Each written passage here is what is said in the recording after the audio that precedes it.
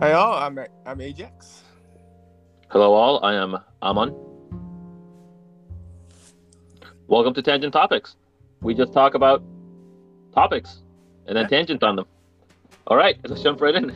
yeah, let's go. All right. So, Ajax, I got a few questions for you Sure. because I want to talk about these. Let's talk about beauty. What is it? What is beauty? Why do we focus so much on that, such a subjective perception of people?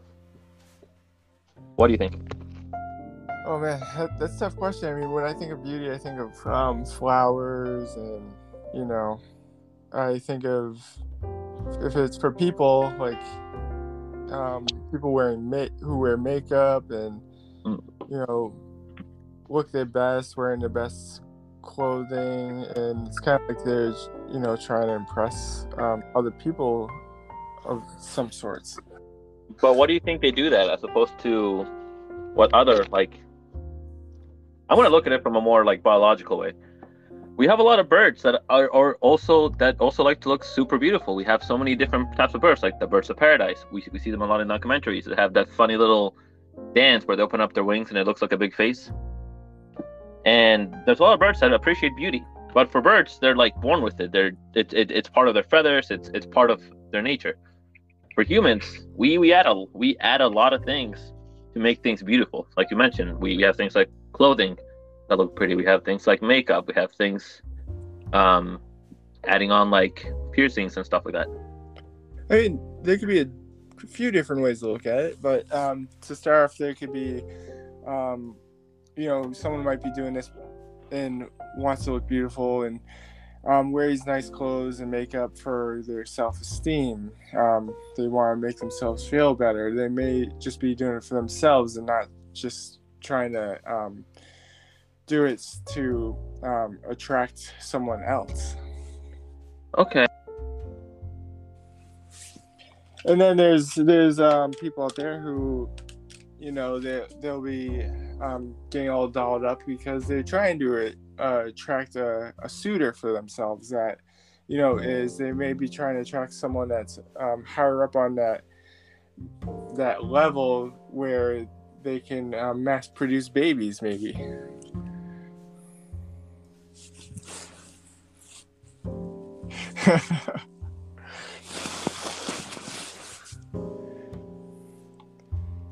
Aamon. Oh, I think we just lost Aamon. Can you hear me again? Yeah, I can hear you. We must have lost. All right. My phone closed itself, so let me just always on. Okay, there we go. Now it should be good.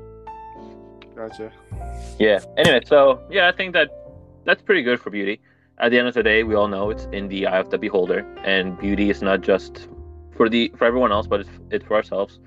I was thinking about it in more like cultural standards too, as to what makes something beautiful. But everyone's heard that conversation before. Everyone's talked about that before. I'm pretty happy with what we talked about. Yeah, and yeah, I say we move on to emotions. a lot of people throw that catfishing word around. Let's Ooh, yeah, let's talk about that. That'd be a um good transition for the other fish afterward. But yeah, yeah, the like catfishing. These I do like cats. some of these women that they just really good at doing their makeup, and they make themselves look like completely different than what they look like without makeup, and that does them well. They learn how to get what they want to. It's kind of like in South Korea where the surgery market, like the plastic feature market, I guess, is so huge that people can look completely different within like a few months. They can look like entirely new people. It's bananas the efforts to go through to like look a certain way. And even with catfishing, like I've seen a lot of it happen online, and even if you have a spam caller, that's essentially an audio form of catfishing. But Oh, yeah, like, it's true. yeah, so it's like the catfishing is such a big term. Yeah, and honestly, I guess I'd have to say, for me being male, if I was catfished, as long as you don't have Yeah. a penis, I'm fine with it. Oh man, so that makes sense. The that connection to it. Yeah, I've never been catfished. I've been lied to, and I took it as being lied to, not really as catfishing, but So I don't know. Korea and uh, Vietnam and other countries other than in Europe also.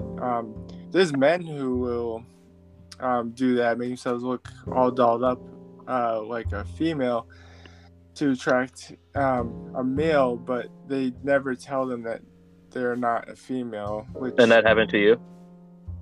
has never happened. But it is a thing that does happen, and then Well, yeah, that's how that market works. But that's not really as much as catfishing as it is closer to like a much darker topic. Although yes, it is still catfishing. You're still presenting yourself as someone you're not. yeah, In that context, then it's like what drove the need for that to begin with? Why did we end up with something like catfishing in society? What did we do as a society to reinforce that to stay and to happen, and maybe not even, in that order? even for the term catfishing to be made into that. Yeah. So it's like it does happen for sure. But what about what we did as like people made it happen? I'm not a history buff, so I wouldn't be able to add much onto that question. Yeah, and honestly, it's just opinions. Like, At the end of the day, humanity is nothing but a collection of opinions. yeah, and basically, then you have science who can rule out whether those opinions are correct and work, or if they just do not work in the field of this life. Ideally, yes.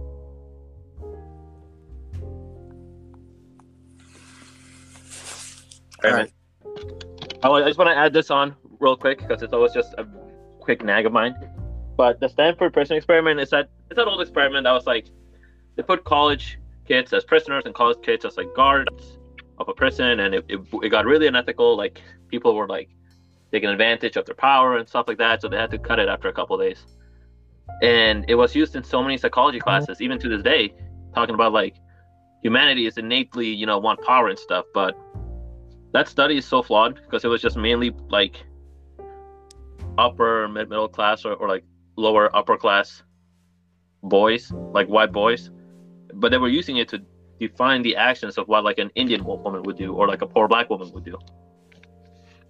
Oh, okay. I always bring that up because in philosophy they treat it as this like grand experiment about how humanity is so flawed and like we cause all these things, and it's just like, nah, man, that's look at them at the demographic of everybody. Everyone's different, dude. Everyone has a different experience. But yeah, anyways, that's just like a nitpick. All right, so let's talk about that. To add to that, Oh yeah, like to think about it, like I met, Aamon, like I've met you, and yeah, we're from different upbringings, different cultures. We have similarities that cross, and we have a lot of differences also in our cultures and stuff. But of course, with that said, even though our cultures are different, our experiences growing up as children into adults and also in adulthood, our experiences are very vastly different from each other, but we can hone in on similarities even though we have differences. there's only so much a human can do to be not human. But yeah, dude, at the end of the day, we're all just hairless primates. Yeah. Well, yeah. We've only got so much emotion. We've only got so many hands. So of course, like with everything that was so different, a lot of the outcome was very similar, which I think is what helps people connect and stuff like that, where it might have been a different road, but the outcome was still pretty close. Where there was that emotional growth, that personal growth, that understanding or like that change or something, or that interest into music or something like that. I know, like we got interested in music for different reasons, but we both ultimately play music, if that makes sense. Oh, yeah, that does make sense. Yeah. But I want to talk about this cannibalistic fish. I'm going to just jump on board to a different boat here. That fish you brought up, I want to know more about it. I haven't looked it up. I don't know which one you're talking about, but I want to hear about it. That sounds interesting.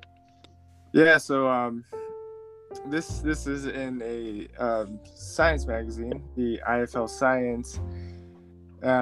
Looks like this was the social editor and staff writer was Rachel Funnell.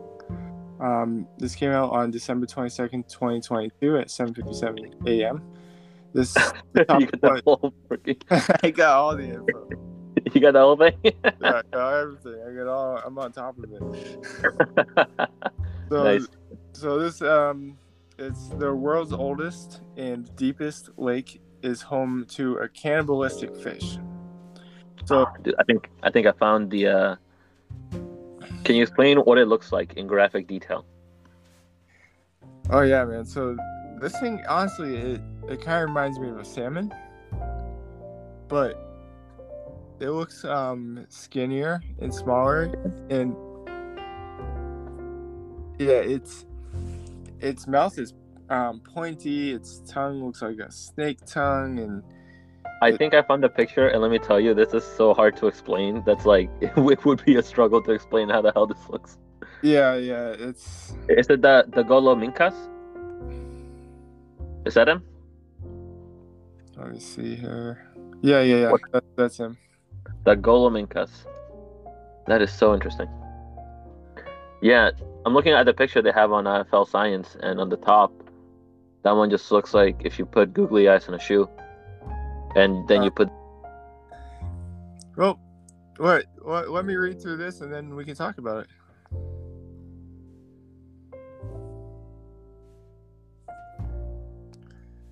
So the world's oldest lake can be found in southeastern Siberia, where it's believed to have existed for around 25 million years. Holy shit. As well as being the great-great-granddad of lakes, Baikal is also the deepest at 1,700 meters, 5,600 feet. The impressive accolade means it's home to around 20% of the world's unfrozen freshwater reserves, and in a pond that massive, you can expect a fish or two. Aamon, what do you think about that?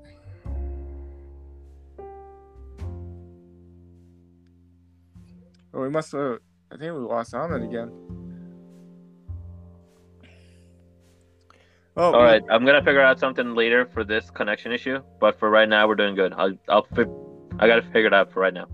Okay. So like, while you were talking, I was just thinking the whole time, like, 20% of the world's unfrozen water.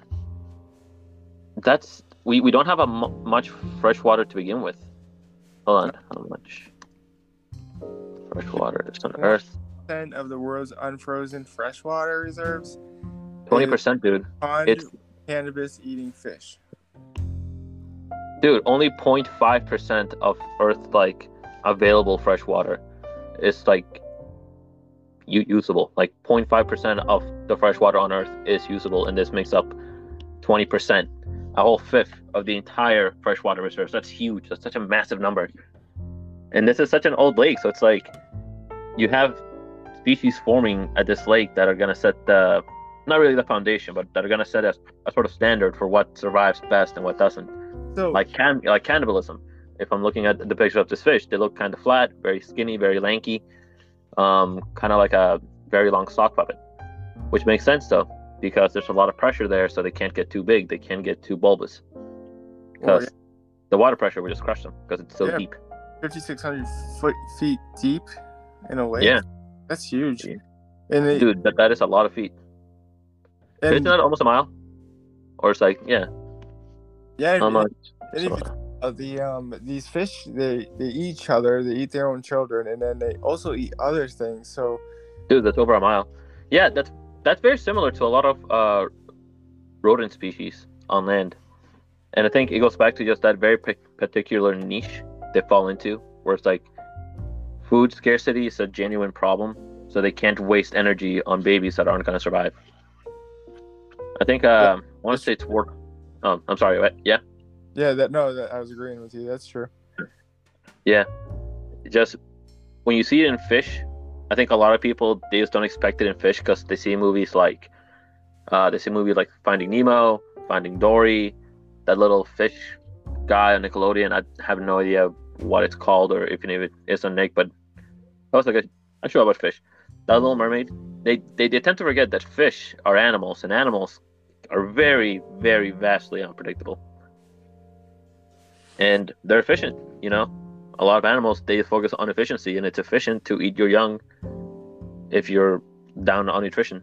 Yeah, and I guess maybe that's the future for other fish in other lakes. When these lakes get really old, like this current lake, oldest, and maybe the current fish will turn into cannibalism on their convergent evolution, or for like a specific habit. And I'm seeing more of this article here. And damn, what was I gonna say? Sorry, it just slipped out of my mind. Oh yeah, since this lake has been existing for so long, there hasn't really been a big influx of like nutrients and new species introduced and stuff like that. So after a while, it's just gonna stagnate to the more like bare minimum standards for survival, because there's nothing new being introduced. All the niches are already filled, they're figured out. There's no like the ecosystem is so well structured that it would lead to something like that. It would lead to cannibalism, and we can expect that probably from a lot of other lakes as well if they go for that long. Well, yeah, because after a while, dude, like a lot of these catastrophes and stuff, like the ice age, the volcanoes and stuff, they restructured the land so it could change. If it doesn't change, the ecosystem overall is going to settle to what it's going to be, and there's always a lot of things like cannibalism. I could go into more detail, but nature's gross, and I don't want to think about that part right now. But yeah, I'll leave it at that. Well, and if you think about the planet's gone through more than one ice age and more than one. Oh yeah. So what's going on now? What we call an ice age, what people call an ice age, there's been like 4 of those at least. Yeah, and it's just a natural phenomenon. Like, it's just. Well, it's just how the world cycles. It is slowing down, which is crazy. Not to a degree that we can not notice it. Like, it's gonna stop spinning after like millions of years. Or let's see, it's here slowing down.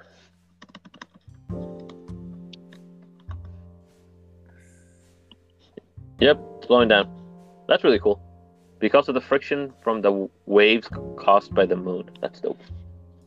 Man, that nature's so cool. Yeah, and fish. With this lake that we're talking about with this cannibal fish. Yeah, dude, I'm still looking at it. It is so big.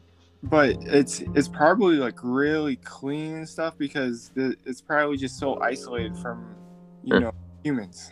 It's uncontaminated. Like, seeing here, they didn't really crack it open until very recently, 2020. Yeah, they cracked it open like in 2020. And yeah, dude, that means there's a lot of stuff in there, even like small traces of radiation that they're not gonna have. After they started doing like the atom bomb and the atomic bombs and stuff, and they tested it, a lot of the metals were polluted with minor bits of radiation. So like everything has some degree more radiation than it would naturally because of the atomic bomb testing. So they wouldn't even have that probably, because they're just so isolated. They're so away. They were enclosed in the ice. Like, they weren't out in the open. They were inside the ice, underneath the sheets. I wonder how they got the oxygen going. Although there's a lot more oxygen in cold waters, I think. Yeah, there's ways that oxygen gets in. There could be like there could be a spring underneath the lake that is constantly bringing fresh water into the lake. So it's just pumping it in with that oxygen also. I do wonder how it tastes. Oh, that's why I was thinking that the whole time. Like, this untouched water, and if you take that and just drink it after it's filtered,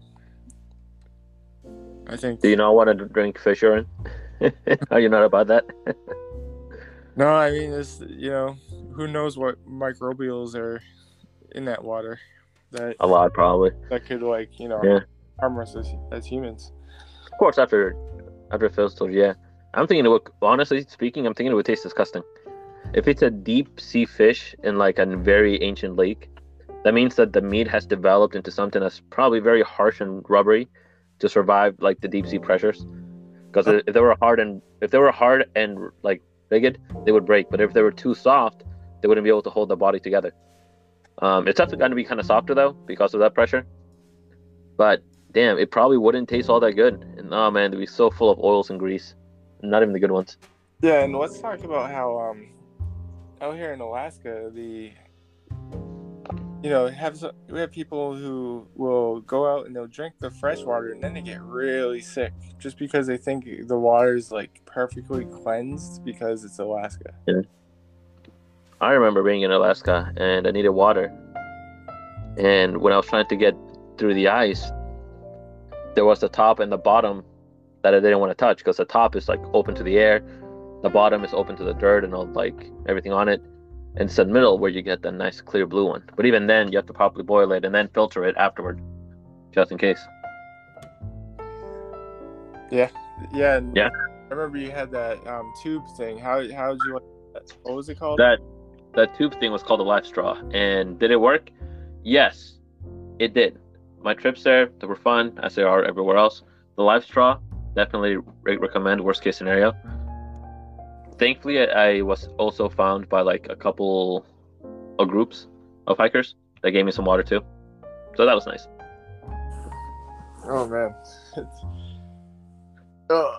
Well, I was underprepared, so it happens. Next year though, I want to look into more of this type of stuff because I want to see if I can do some like, what's it called, like slingshot fishing or something. Because some lakes get so shallow, like the complete opposite of this. Some lakes and rivers get so shallow that you can literally just throw like sticks in them to catch fish. Oh really? Yeah, like I remember going up to Alaska and seeing some of the rivers that were super, super shallow where you could like stand up there and your head would still be above the water. So they had maybe like 5 feet at most depth, but it was still like a full flowing river. It had fish, it had everything a river has. I see what but you it's mean. so but it's so shallow where you could even just like kind of get in there with a stick and just, if you time it right, you can get the fish out that way. Yeah, what I noticed too is the when I see the salmon during salmon run and the river is so shallow, I actually caught one and it was kind of like it was alive, but it also was rotting at the same time. That's gross. Yeah, it was. I put it back. I was like, there you go, you can go back. Yeah, it's like you're good.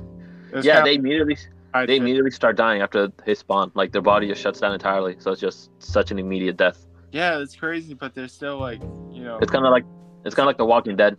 Yeah. Yeah. They're just like, I'm just gonna fly out, but I'll see you. Try to get me. And they swim fast too. If they see you, try to get them. Dude, they're all instinct. There's like barely any brain there. It's so much just neural response to stimuli. Like it's all just instinct. It's very cool. All right, can you still hear me? Yeah, I can still hear you. Nice. Let's see if I can turn this on better. Doobie-doobie-doop. Okay, so that did help. Okay. You got it all working? Yeah. Like it's fine. I'll figure it out for later. So we have that. We have the fish. Do you want to jump on to another topic, or do you want to keep talking about this fish? Because I'm all down for the fishies. I do like animals. Oh, I think we're good with the fish. All right. I'll bring it back to animals some other time because I do want to talk about that later. But now I want to talk about something you know nothing about. Oh, okay. Which is stylized animation and how that works. More than anything, I just want to fanboy over Puss in Boots: The Last Wish. I went to see it the other day, and the animation was so nice for the fight choreographies and like the fight scenes, and the cinematography really accentuated the art style. And it's something I've been seeing since Into the Spider-Verse, because I was thinking about this earlier.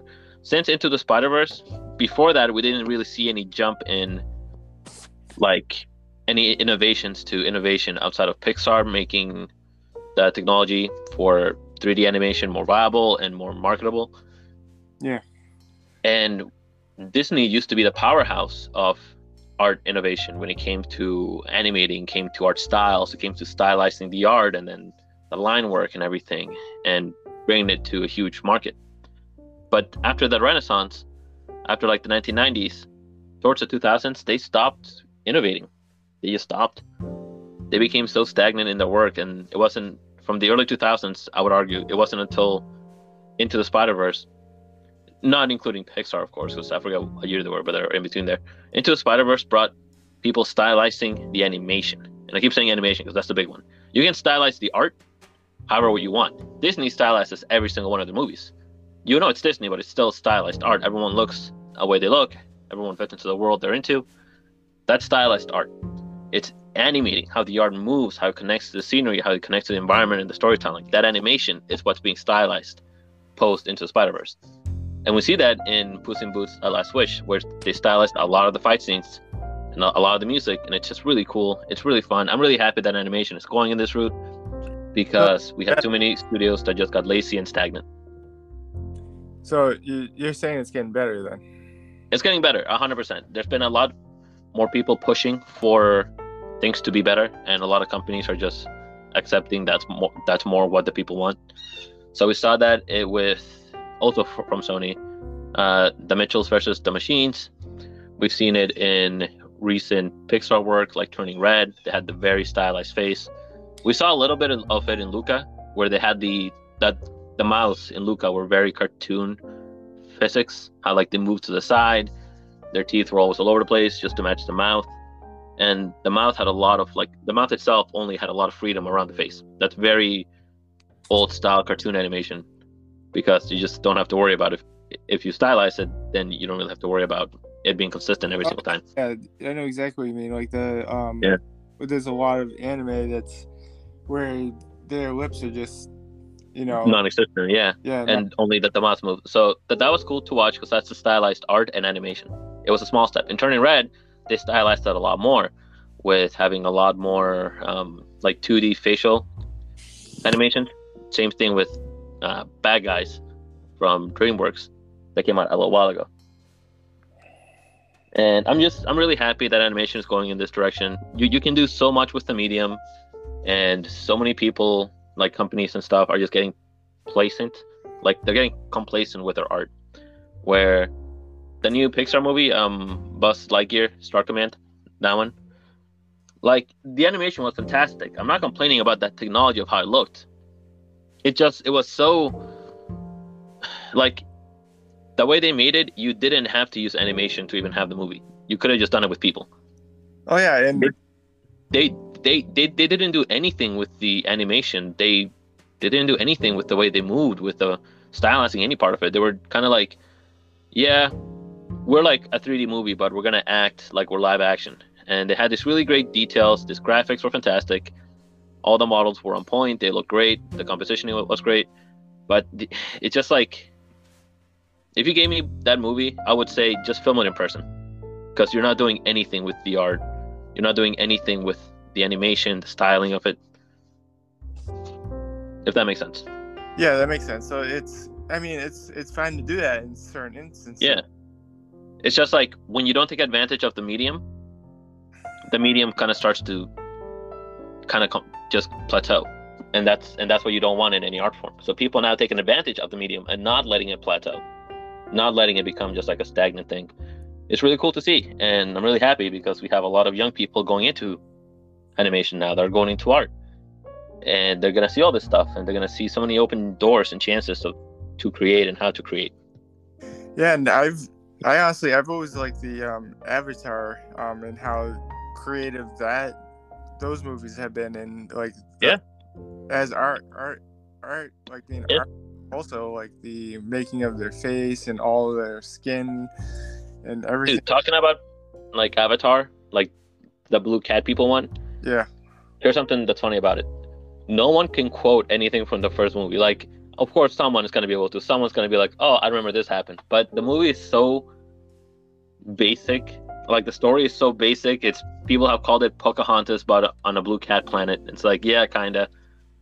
And it's just a very basic story. But the technology that was made to tell that story, that's what lives on, and that's what stuck with people. How amazing it looked, how the 3D looked, how realistic everything like combined, and how you had like what's it called, like the 3GI people. Oh yeah, the 3GI, yeah, the CGI people touch and talk to and like be part of a real world, a real set. So it was a huge push in the technology and the powerhousing that could be brought to animation. The storytelling was so basic, and we have the same thing now where no one talks about the plot. They say the water looks nice, and the water looks incredible in Avatar 2, The Way of the Water. It looks fantastic. Incredible water physics. But that's as far as they pushed it for this one. Still looks incredible, though. Like, the animation is just getting better and better. But the cool thing with Avatar, it's not the storytelling that goes a long way, it's the technology and how they push it forward.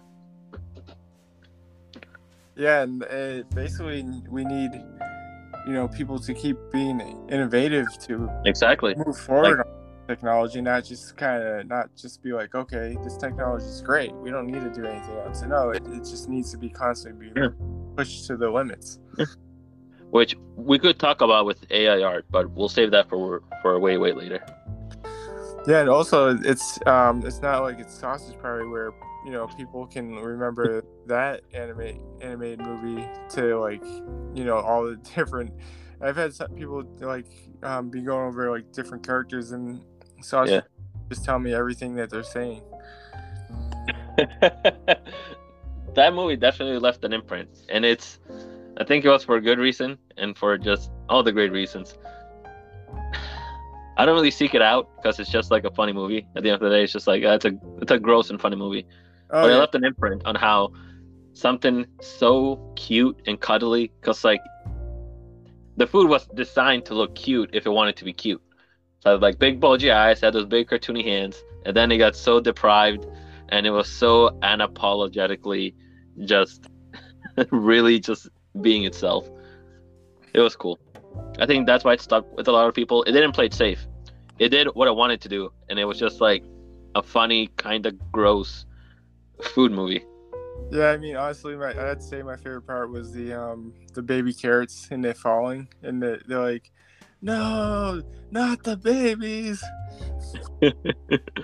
I remember the part where the douche goes up the guy's ass to control him in the last fight.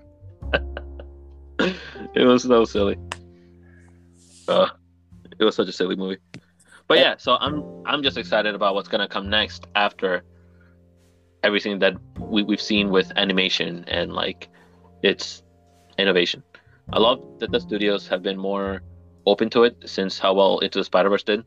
So we've been seeing it a lot more, and I'm looking forward to what they stylize next if they start doing more music-based stylizations. Even though they do that already, I don't know how a new how music could be improved upon in movies. Something to think about for next time. Yeah.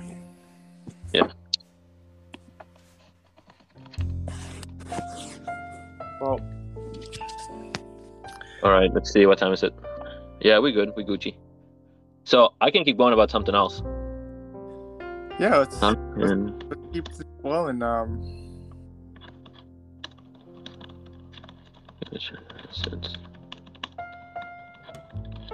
There we go. There's a lot going on in this world. There is. I'm trying to keep it happy for the first one, though. I want to keep it joyous. Yeah. I mean, it's January 1st. Today's the first day of 2023.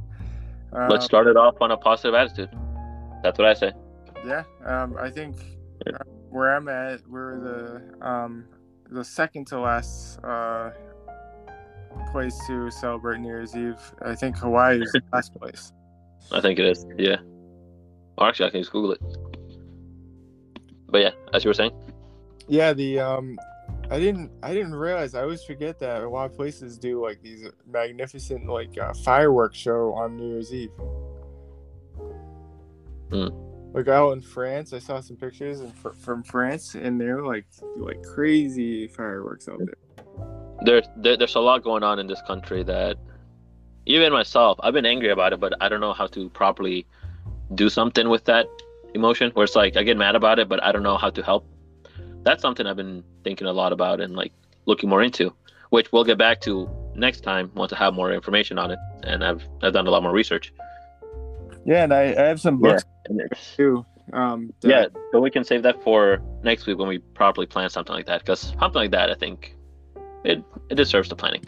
But yeah, but there's so much good too, though. There's a lot of like Latin American countries that were doing so many big festivities, a lot of like eating, a lot of drinking. Not like drunkard way, more like just being with the family. You have your drinks with them. You enjoy each other's company and time. It's nice. I think it's cozy.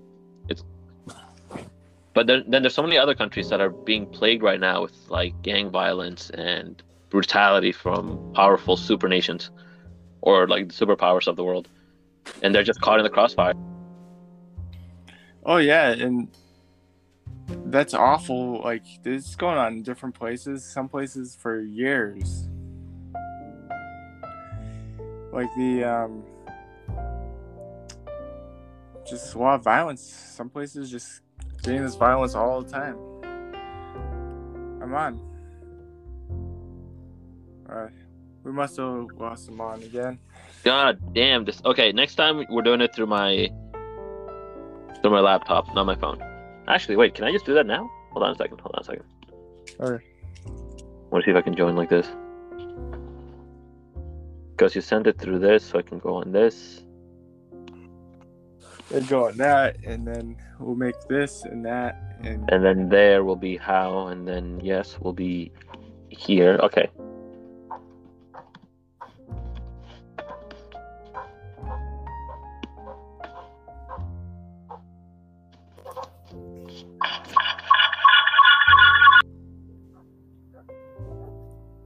Can you hear me? Yeah, I can hear you. Okay, good. I am on my microphone on my computer, and I'm on the speakers on my phone for some reason. Oh. Yeah. Working. It's working. It works. Hell yeah. Very nice. Okay. So, what were we saying? Oh yeah, starting off on a good note, all the horrible things in the world. I've been jumping aside. There's something I keep looking for, but I'm not finding it.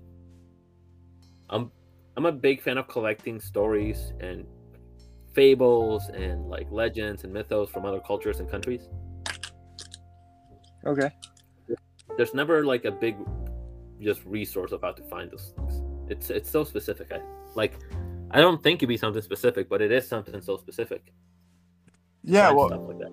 I mean, because I think it's because it's so localized that it's such a localized thing that if you're part of the culture, you already know what you got to know. Like you already know how to look up the stories. You already know how to find like the ones that you grew up with.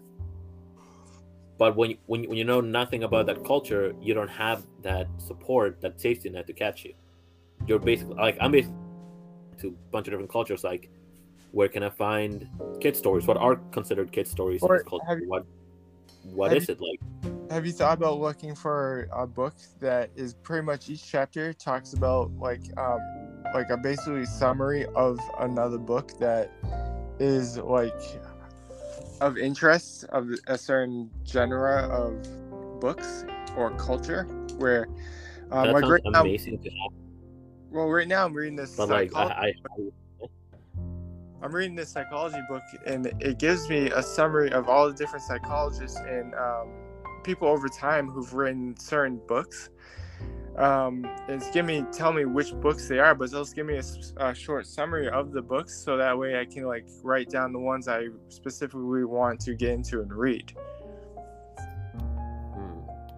Hold on. I'm wondering, there's the cultures that you're any culture that you're trying to look into, that I'm sure someone's like written some type of book that's like that, where it talks about like the different stuff and what books you can look into to find out. Like, I'm sure that exists, and to someone who may hear this and think like, oh, how does it find out now? I'm sure it exists. I have no idea how to find it. It's not like I've made it my life to find this kind of stuff. I do it very casually, where I go to like a bunch of bookstores I can, then I check online. I like check my references, where I got them from. I follow of how to look for it and where to look for it. So it's not work, but I'm still looking. I'll look for something like that though. Oh yeah, I mean, something that just has. I came across this on an online library.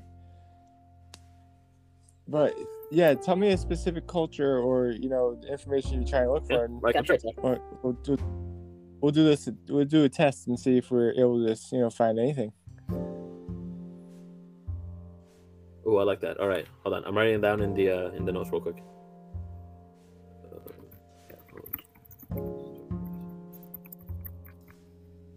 Okay. Look up real quick.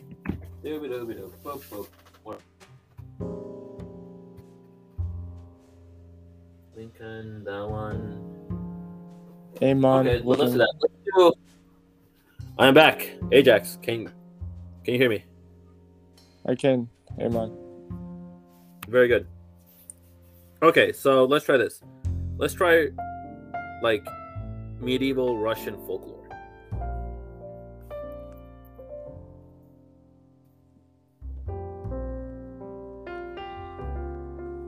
And one of the problems I'm finding with this folklore is that Russia, the way Russia looks now, is so different than what Russia looked like 500 years ago. And I don't mean like size or anything like that. I mean like literally where everyone was, how it was developing, the languages spoken. Like Russia was a different place a little while ago. But I don't know how much it's changed because I'm not part of it and I haven't really had the chance to do culture I look into. Let's see. There's the Greenwood Folklore Handbooks. One of the bigger problems I've had as well is finding unbiased sources. And I came up looking up at Latin American like stories and folklore and Native American stories and folklore, where whenever it was translated by a scholar who wasn't from that culture, they mistranslated a lot of things. And you could see the biases. One of the easiest examples I have is the Greek play Homer. Or is it an epic? I think it's an epic. The Greek epic Homer. You know the one I'm talking about? Yeah. It's a huge road. What's it called? Damn, what's my book? There it is. The Odyssey by Homer. That one. Oh yeah. So, yeah. Homer's epic, The Odyssey. So in school, we read these translations, and this specifically is one of the better examples. When Odysseus goes to the island with like in the book they call him the horse, like the woman and stuff like that. Yeah, they scream. Yeah, like he goes to this island where there's this like god that enchants him to have sex with her and like all the time and stuff. And there's all these other women there that he gets with as well, and they call them whores. That's been the most common translation since it's been translated into English. A woman scholar translated it, and then when she got to the part, she translated them to girls. Because in the story, they're actually 13-year-old girls in the original story. So she's like, I'm not going to call them something they're not, because they're just like, they're little kids. Even in the story, they're little kids. So we have something being mistranslated due to just how it's perceived by that person who's translating it. And that's what I'm trying to avoid the most I can. I'm trying to find the most genuine source of that. Yeah, and why it's been so difficult to find it, because it's like, how do you know it's the least amount of possible bias? How do you know it's done by someone who understands the culture more than just at a surface level, more than just at a research level, someone who's lived it, who's experienced it? And it was written in 725 BCE. Yes, but it's been translated since. So how would we know those translations are proper? How do we know there's no? When it comes to mind, when I think about it, is I'm thinking like what age did people get married during this time? Because if people got married at like age 12, 13, then would they still be considered girls in that time? In our time, yes. Oh, yeah. Most often than not, what they've been finding is that only the aristocrats that got married young. Everyone else got married like in their 20s, usually. Oh. Mainly because it was the aristocrats that got married for things like land, things like greedies, peace among the houses, I guess, or something like that.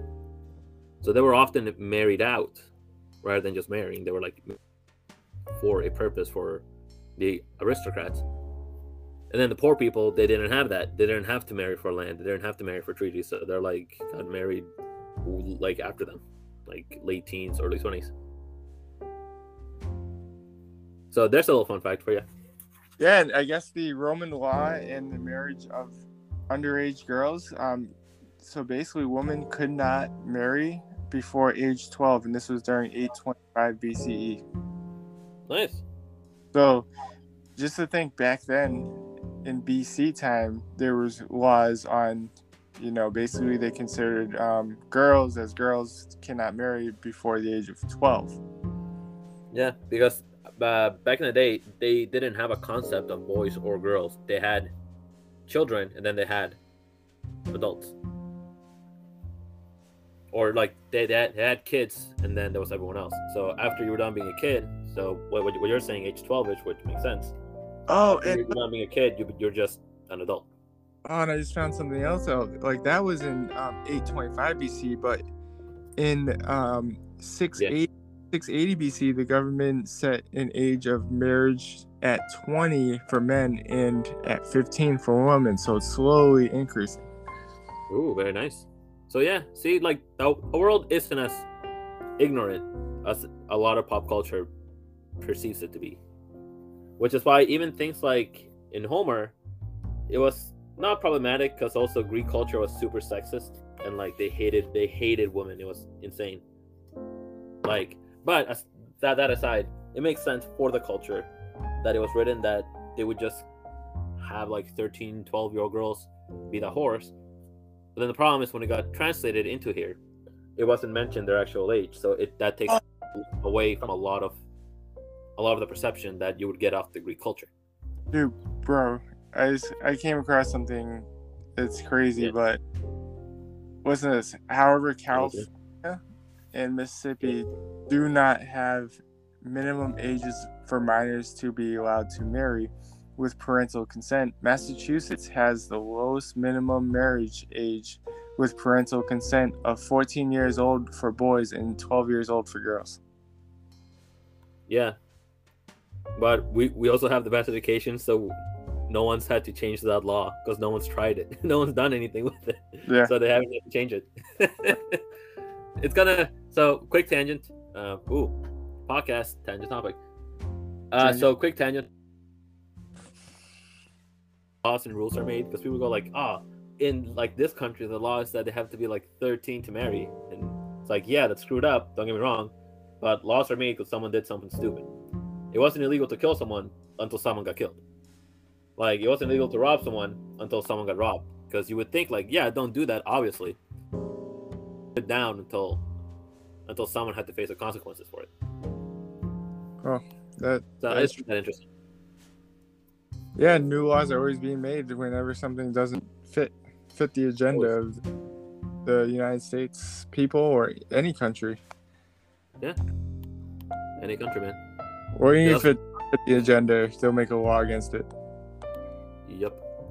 Well, that's how countries work now. Back in the so connected. So you had your kings and you had your royalty. Excuse me. Oof. But then you had your knights, and while they were strong, they were fighting off other knights. So most people kind of lived their own life without even ever knowing or seeing the king or anything like that. Now it's different. We have the internet. We have telecommunications. We have grid systems of communications. Yeah. There's more ways to control the people now, and it's so much more efficient. Like, the budgets now are insane compared to what they used to be before the internet was a thing. Oh yeah, and honestly, back in the early 2000s, like in the United States at least, it was flip phones. It wasn't like these iPhones and stuff. And now you can literally, if you can't afford to have a phone, you can get one from the government for free, who will pay for your service. Yeah. But that's also because the phones are so cheap now. Like, I'm looking at some phones here on Amazon, like smartphone. Let's see. Yeah, you can get a smartphone for $30. Oh wow. 32 gig. It's like 5.5 inch screen. So like, yeah, they're so cheap that even the government can give you one now. Like, they're so easy to mass produce because everyone has them. They became such a vital part of life. Where I paid good, like $1,000 something for it for the big Samsung one. Oh yeah. Yeah, Mine's too. The iPhone the 13 Pro. yeah, I got the S22 Ultra, but that's only like the Ultra ones. If you go for just a cheap low end phone, again, I'm finding one for 30 here, 27 ish. Like it's just so fucking cheap, dude. 28, yeah. Dude, and So it and makes sense. and to get, you know, back early 2000s. I'm sorry about Yeah. going tangent, but um, Going tangent. the phones, they cost so much money back then, and Yeah, like back then it was a luxury to have an iPhone. Back then in like 2003 to 2007 to 2010ish, if you had an iPhone, you were like the shit. You were super cool because you could afford one. But now it's like if you have an iPhone, okay, so does everyone else.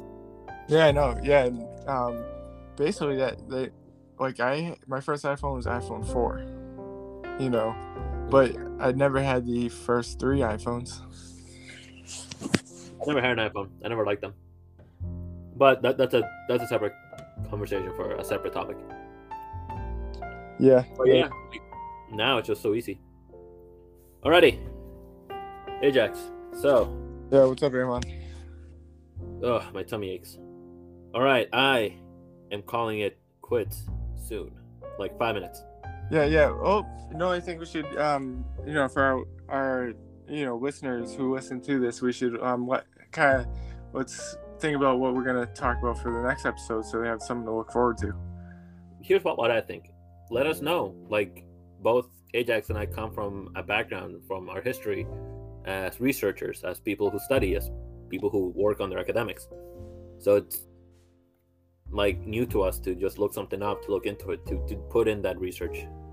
Yeah, to get especially it out. like, So if there are any listeners, thank you from the bottom of our hearts.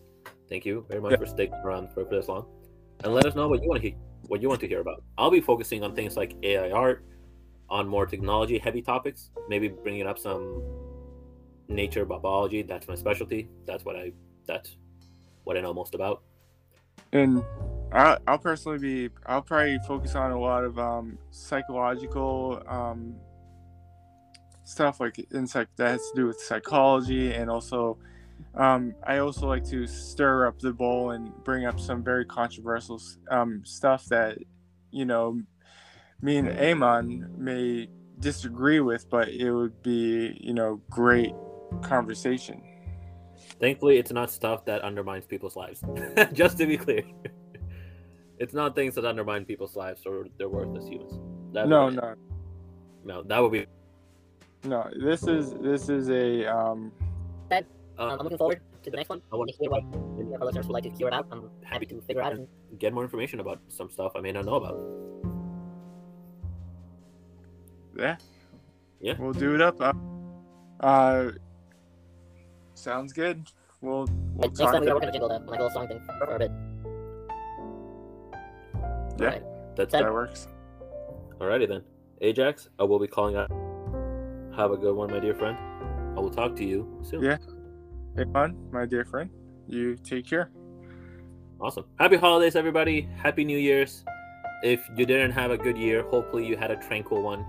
If you're not having a happy one, hopefully you're not having a bad one. It's okay to be neutral. It's okay to just be So take it easy. Just be you. Just be you. I like that better. Just be you. All right. I'll see you next time on Tangent Topic. Peace out, man. Peace out. Toodaloo.